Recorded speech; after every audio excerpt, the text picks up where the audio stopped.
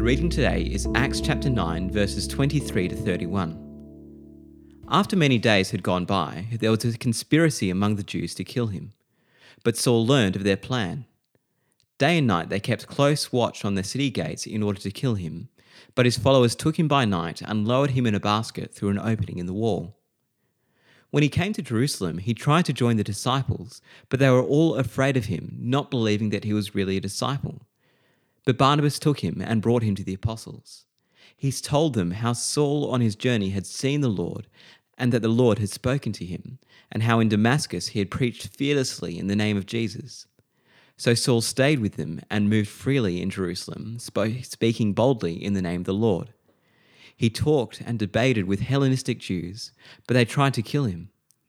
When the believers learned of this, they took him down to Caesarea and sent him off to Tarsus.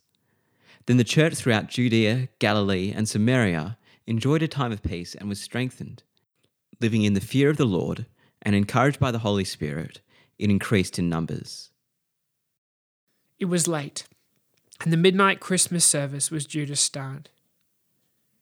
In he walked, a mountain of a man with tattoos on his arms, a big bushy beard, and a leather jacket with patches on it. This man was obviously a biker, and I'd heard all sorts of stories about bikers. Had he come to cause trouble?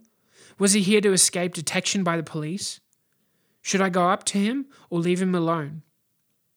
These questions revealed more about the state of my heart than they did about this man.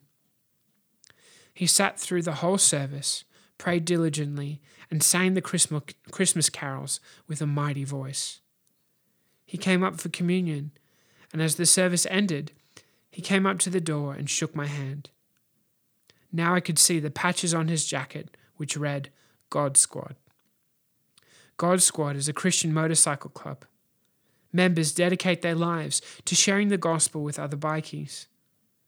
Here was a brother in Christ who I should have welcomed with open trust, but had instead treated him with judgment and skepticism. When Saul travelled to Jerusalem, he had a bounty on his head. His former friends wanted to kill him, and the Christians in the city didn't trust him. Thankfully, Barnabas stepped up, took a risk, and the rest is history. As Christians, we need to cross over well-marked social battle lines and welcome people into our community. No one is beyond God's reach, and we need to be willing to take risks and welcome others into God's kingdom. The early church lived in fear of the Lord and no one else.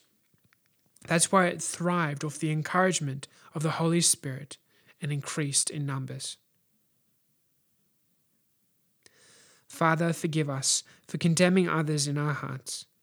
Help us to remember that no one is beyond your mercy and grace. Help us to reach out with your gospel of grace and step over social battle lines to love and welcome others. Amen. If you have any questions or would like to find out more about our church, visit stbarts.com.au.